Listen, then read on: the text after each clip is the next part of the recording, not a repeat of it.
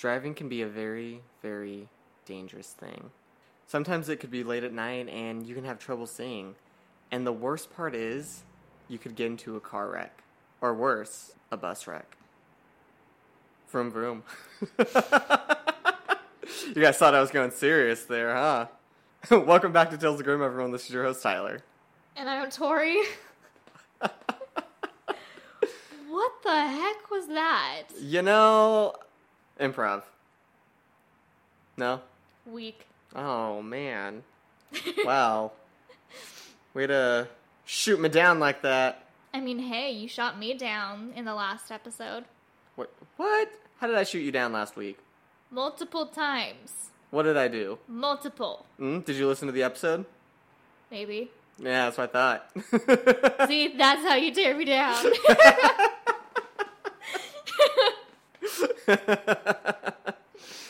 We like to have fun here at Tales of Grim, and by that I mean Tori and Tyler's apartment. A whole studio with a full kitchen, bathroom, and bedroom. We live and breathe this podcast. Every day. We just don't leave the set, really. Literally. Also because of COVID. So, for those of you that didn't understand what Tyler was saying, this new episode is going to be based on another supermassive game and a Dark Pictures anthology, Little Hope. Which is how I felt when I was playing this game. And you had Little Hope? Yep. Because I was pretty sure everyone was going to die. Also spoilers, just in case. Just in case. Just in case. Yeah, so if you haven't listened to last week's episode yet, go back and listen to it. We talk about Supermassive's first game, Until Dawn. We're skipping Man of Medan. I enjoy that one, but we recently played Little Hope, and I wanted to talk more about that. Yeah, we might do Man of Medan a little later. Yeah. Although I am pretty excited for the final game in the trilogy, even though I hope there's going to be more. So Supermassive, if you're listening, make some more. But the next one is going to be called House of Ashes. It looks cool. We don't know much about it, but I think that's one of the awesome things about these Supermassive games is that at the end of Man of Medan, we found like this little token that gave us a hint towards Little Hope. And at the end of Little Hope, you can find another little token thing that shows you what the next game is going to be, which is going to be House of Ashes. What were the tokens for Man of Medan? Because I know in Until Dawn, it was the little totems. Oh yeah, Until Dawn was the totems, Man of Medan was the portraits. Portraits. And then this one is the little... postcards. Postcards. Yeah. But it's cool, because when you find like these items, you get a little premonition showing you what's going to happen, and we get a little glimpse, or what could happen, because butterfly effect. And you get to see like kind of a little 3-second clip of a scene in the next game, and you just see this girl in like military attire hanging from a cliff on like a rope, and then she falls. Mm-hmm. Then, of course, at the end of the game, if you beat it and unlock a certain amount of secrets, you get to see the actual trailer for House of Ashes, which looks awesome. Has something to do with like demons and monsters in the cave and the military. I was about to say the military is definitely involved in there because there's a chopper. Yeah, and in the trailer you see this weird demonic statue, and it reminds me of, I think it's called Pazuzu from The Exorcist, but like the demon from The Exorcist has like a statue that looks very similar to the statue that you see in the trailer. Where it could be. It could revolve around like a demon's curse in the desert or something. Well, just by the trailer you hear weird monstrous sounds, so it kind of reminded me of the movie The Descent. Have you ever heard of that? I have heard of it, but I've never seen it. It was a good one. It's pretty violent, too. But it's about this group of girls that go, like, cave climbing, dwelling. Cave diving, I want to say. Cave diving? Yeah, whatever the proper term is. Sorry, guys, I don't do this in my professional day-to-day life. But yeah, so they go into this cave, and there's, like, all these weird albino bat-looking human monsters. Creepy. Yeah. They can't fly or anything, but they're, like, really fast, can see in the dark. Yeah, they're adapted to living in the dark and having no sunlight. So it's crazy. Carnivorous. Yeah. Then there's a bunch of them. And that's what this game seems like. Yeah, it might be that. I look forward to when it comes out, I believe, next year. Yeah, 2021. Nice. Yeah. Pretty awesome. But what else is awesome? Little Hope. Exactly. Will Poulter was fantastic in that game. I agree. Each character, or I should say each actor plays about 2 or 3 characters. You come to find out that Will Poulter's character is the main character. He did do a fantastic job of playing each character. Yeah, there's like different timelines for each person. There's like the 1700s where you have the main 5 cast of people, and it's them in the 1700s. And then you have them also in the 70s where they die. Is it the 1700s or the 1600s? I think it was... It's the Salem witch era, which I believe is the 1600s. Yeah, I think you're right. It was probably the 1600s. It's super cool because then you also get to play as them in the modern day. And as they're going through the town of Little Hope, you get to see these weird demonic things coming after them, which are actually the versions of themselves from the 70s that were killed. And then you also get these weird visions where you go back into the 1600s. I keep saying 1700s. And it's close enough to the 1700s. It's off by like 1 century. And more like a few years. And you get pulled into the 1600s where they get to see the 5 of them living the life during these witch trials. And it's so crazy. Mm-hmm. There's all this time travel, jumping. Wow. It's a lot. Yeah, and you're also trying to figure out through the whole thing, because all of these characters look so similar. And you find out why in the end, but you're trying to figure out everything. Like what connects all of them. Yeah. One of the coolest features in the game was, in my first playthrough, one of the characters in the opening in the 70s, you have the option of having her either going back into the house because this house is on fire and she's like on this balcony, or you can have her jump down like this like sewage drain and try to climb down. And in the first playthrough, she goes into the house and she gets set on fire and dies. And her spirit that haunts the present day version is like this weird burn victim kind of. But then if in the second playthrough, the same character, she tried climbing down the drain pipe and she accidentally hangs herself. And the monster hunting her in the present day is like a hanged version of herself, which is awesome. So basically in the Witch Trials era, that character, if you choose for her going into the house, her Witch Trials version gets burned at the stake, versus if you have her climbing down the drain pipe, she gets hung instead. Yeah, which I thought was really cool. Yeah, because like all their deaths kind of echo each other. Which do you think is creepier, the burn victim or the hanging girl? The hanging one, because the hanging one shot her tongue out like Toad from X-Men. That was so creepy. Yeah, that is. I don't know how. And gross.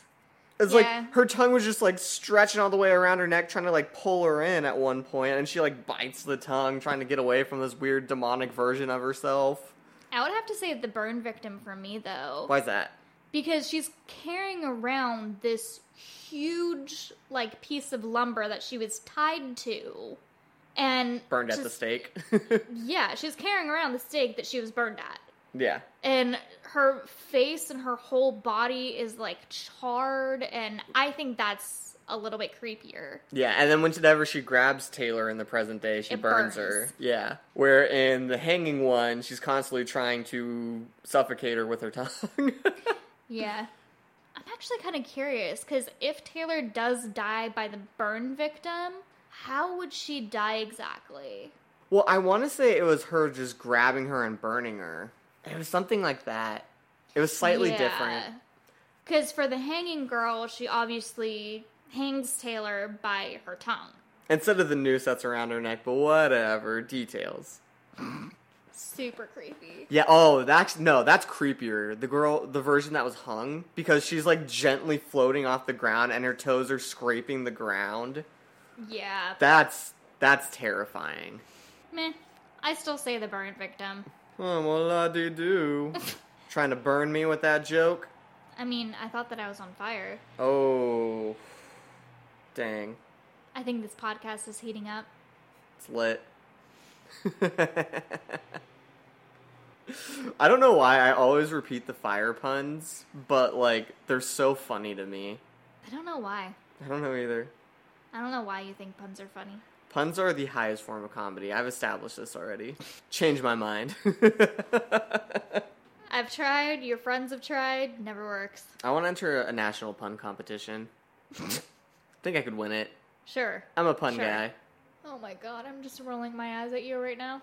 It is what it is, man. Do you want to get back to the actual game?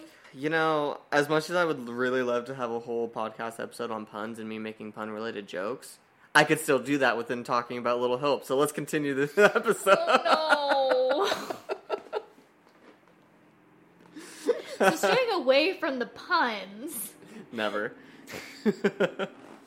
when I was researching this, something I actually found really interesting and really cool is that Supermassive Games / Dark Pictures Anthology puts in a song called A Conversation with Death in each and every one of their games. It may be like a different variation. Like a different tempo. Well, I know for Until Dawn it was a female singing it, but for Little Hope, I want to say it was like a deeper male voice. Which I was listening to it and I actually like the song. I don't... It's kind of morbid, but... It is very morbid. I don't think I remember it being in Until Dawn. I remember there being a similar sounding song, but I don't know if it was the exact same song. It's the same song. Oh, it is? Same song. Good job on research mode. Somebody has to do their research. I know, I haven't done a research episode on like a ghost or a monster in a while. Next week. Yeah. Next week. Thanksgiving special. Here's a little turkey and mashed potatoes and a researched episode just for the fans. One thing that I did actually find interesting, because Ty and I actually played this the second way through, just switching who played, but it was like a one player. While in the first playthrough, Ty was actually playing with his brother, so there were scenes that Ty was getting that his brother wasn't, and vice versa. Yeah, because my brother lives in the Bay Area. Good thing you can connect with friends online. Oh, yeah. Yeah, but it was really cool because we were playing as separate characters, and there were times where we were in the same scene together and we were both having choices to make, but other times where I was playing as a set of two characters and he was playing as a different set of two characters. And then as the story progresses, we just constantly swap into different personas. Or even in the museum scene with, I believe it was Daniel and Taylor.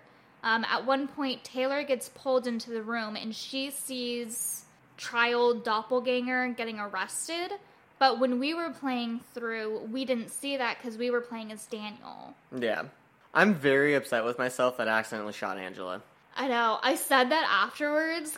I thought you still had a choice to shoot or yeah, not. normally in the shooting and I'm like, ones... oh, wait, what about Angela? And you're like, oh, dang it. Yeah, because normally when you can shoot, there's like an option where it's like you get to line up the crosshair with like the target. And when you said that, I was like, oh, then I'm not going to shoot because, yeah, that's Angela, not thinking about my first playthrough. I didn't get that option, and then Will Poulter shot Angela in the throat on accident. Thinking that she was one of the monsters. Yep. Because at that point, Angela actually gets separated from the other four, and everyone basically presumes that she's dead already.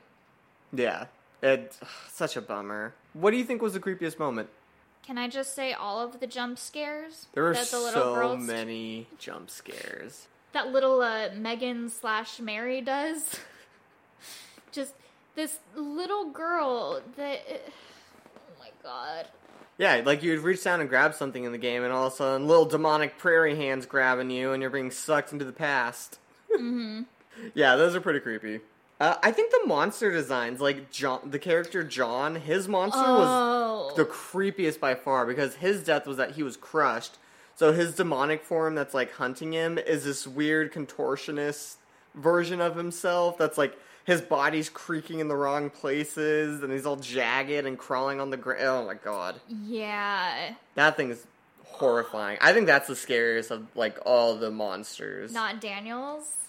Daniel's the one that has all of the spikes through him, because that's how he dies. Yeah, he gets impaled on the spikes from being pushed off. But like, No, I think that's nothing compared to John's. John's is so... Ugh.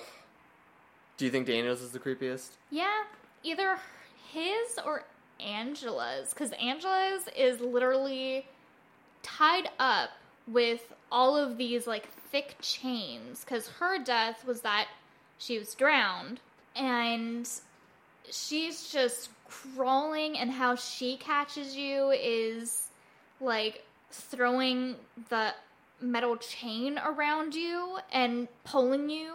Yeah, and it's all telekinetic, too. Like, you just see the chains floating in the air and they just fly at you. It's just so creepy. Yeah. That is one thing that Supermassive Games does do really well, is all of their monsters are super creepy. It's true. Although, the one thing that I'm kind of disappointed in, maybe I could have found out more on, like, some of the extras, was the monster with Megan in the opening scene. Because in the opening scene, the house gets set on fire, and she's, like, next to this weird monster thing, and you see these drawings of her with the monster. But I don't know, it never really comes out what it is that I know of. Maybe I missed something. I don't think so. I think it's just supposed to be a demonic or, like, devil type of figure, because it's wearing all black. And you can see, like, long, skinny arms and long fingernails. It looks like Nosferatu. That's what I was thinking, yeah. In the painting, it looks like Nosferatu. But in the beginning, you only see, like, the waist down of the monster. And its hand. So that's super creepy. One thing that I did kind of want to dip in on a little bit more in the story was we kept seeing these plaques for an author that died, like, previously, before, like, the 70s, I want to say. Yeah, it was some character named Tilly or something like that. Yeah. With that one, it said the author was in the 1800s. So it's showing that... I don't want to give too much away. But how there's, like, other versions of themselves, probably. Like, almost like a reincarnation type. A little bit, yeah. Because if you notice, all these names that you found, they started with the same letter as, like, the character name. So you... And the main 5 were... Angela, John, Andrew... Daniel and Taylor. Daniel and Taylor, thank you. And then all of the versions of themselves in the 70s and the 1600s, they all had a name that started with that same letter. Yeah, so like Angela is Amy, Taylor is Tabitha, and so on and so forth. And then Taylor was also Tanya in the 70s. There's a lot of stuff that goes in this game. I really don't want to give away the ending, but like it's good. A lot of the reviews were horrible for it. That's shocking. Yeah. Why? They thought it was too predictable, which I guess I could see to an extent. Yeah, because it does deal with the Salem witch trials, and even I was saying, like, it could go two ways in the Salem witch trials of, oh, the little girl is the one responsible, or it could be that it's this other character that's responsible for it more. Or maybe all of them were actually witches. No, because... I know, I was just throwing it out as an option. You know why. My god. I'd play it again, though. It was fun. Oh yeah, this is definitely a game you can play multiple times and get different versions of everything. Yeah, and that's what I enjoy, those choice-based games. There needs to be more of them. So I'm excited about the Harry Potter game coming out.